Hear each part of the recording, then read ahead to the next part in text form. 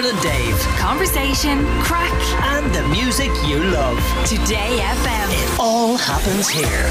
Today FM. History is going to be made this evening when Munster take on South Africa, their Select 15 in Páirc Uí Chaoimh. The game will be the first professional rugby match to be played at the home of Cork GAA, of course. Kicks off at 7:30 here in Cork. We're down in our Cork studio in Republic of Work, and we're delighted to say that Munster team manager Niall O'Donovan is on the line to look ahead to what is going to be a special night for Munster rugby. How are you, Niall? €60,409.43. Nice try. Nice try. Am I too early? I think so, yeah, and you can't look to Today FM to start paying your players' wages now at this point. That's a 3:30 phone call. I think I have it. How are you? I'm great, Niall. Pleasure to talk to you. Really looking forward to tonight. You're a Limerick man, of course. You're well used to playing and to being in and around Thomond Park and all that. And that's business as usual for Munster. But it's a special occasion tonight because we're in the home of Cork GAA. We're in Páirc Uí Chaoimh. And is there a good buzz around the camp? There's a great buzz. Playing against overseas teams, international teams, there's always great buzz around Munster. And tonight is a historic occasion, moving the game to Páirc Uí Chaoimh. So there's been an incredible reaction, I must say, from the supporters. I know Zeeb said there a minute ago it sold out in 2 days. I think it was a week myself, but it was still a very fast sellout. And it's gone out live on Virgin and Super Sports tonight as well. So it's a huge occasion down around here, But why does it take so long, or why did it take so long to play South Africa? I mean, 1970 was the last time we togged out against them. Why did it take so long to come around? Yeah, and unfortunately, I hate to say I was at that game. Showing my age. In a pram, of course, now. Well, yes. In Noni's pram. You see, since professional rugby came in, the tours shortened. I mean, if you go back to the 70s and 80s, I mean, the All Blacks here in 74, say, I think it was around Ireland Centenary, played something like 6 or 7 games here. They played combined universities, they played the 4 provinces, they played Ireland, so there was a lot of midweek games. And they would tour for maybe 2 to 3 months at a time. But now the game has moved on. It's probably the physicality of it.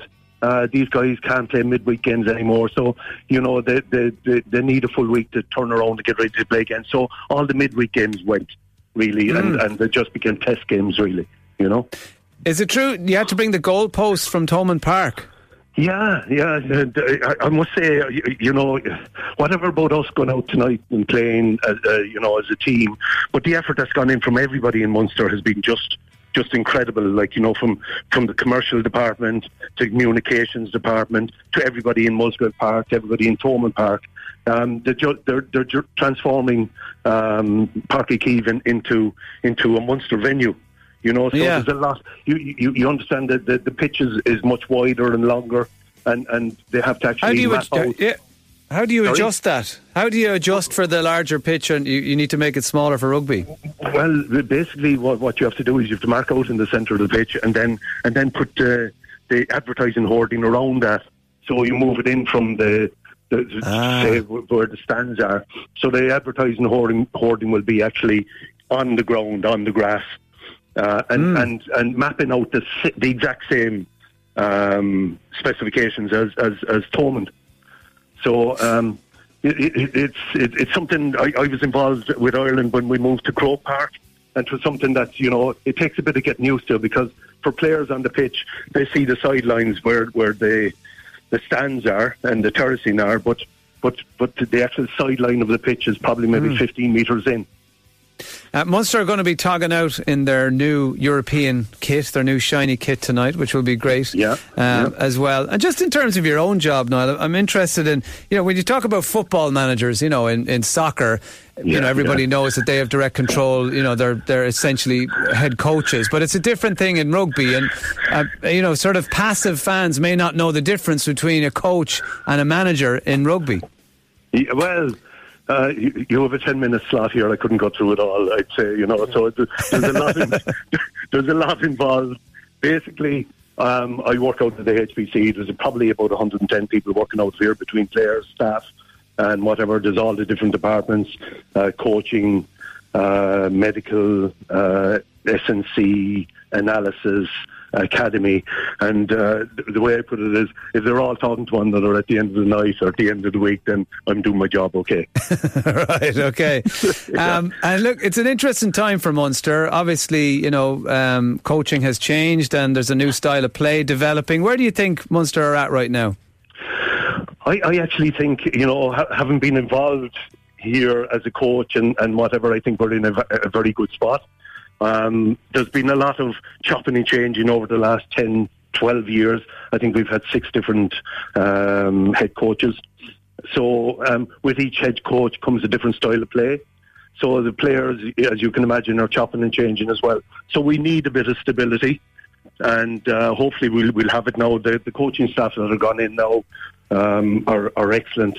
Young guys who know Munster Rugby, who've played here. So they're introducing a new way of playing. They've not got off to a great start, and there's been a lot of reasons, but you don't want to be making excuses. But they had maybe 9, 10 guys involved with Ireland and New Zealand. These guys didn't come back until late. So while they're coaching the younger guys, and then the younger guys were brought away then on a development tour as well. So there's been a lot of chopping and changing. I think we've used something like 55 players this year already in 7 games, which is a lot of players. So when you're trying to introduce new systems and everything, you need to rep things. You need guys playing games together. And the last few games, I think things are starting to stick a little bit more. There isn't as many drop passes. They look like they're beginning to click as a team. We need a win now. We need to win, and we need another win, and we need just to keep on winning just to get these guys into that habit. So, but I'd be very hopeful with the young guys that are coming through, and there's a lot of very good young guys coming through, that they'll be given time, because we need a bit of patience with them.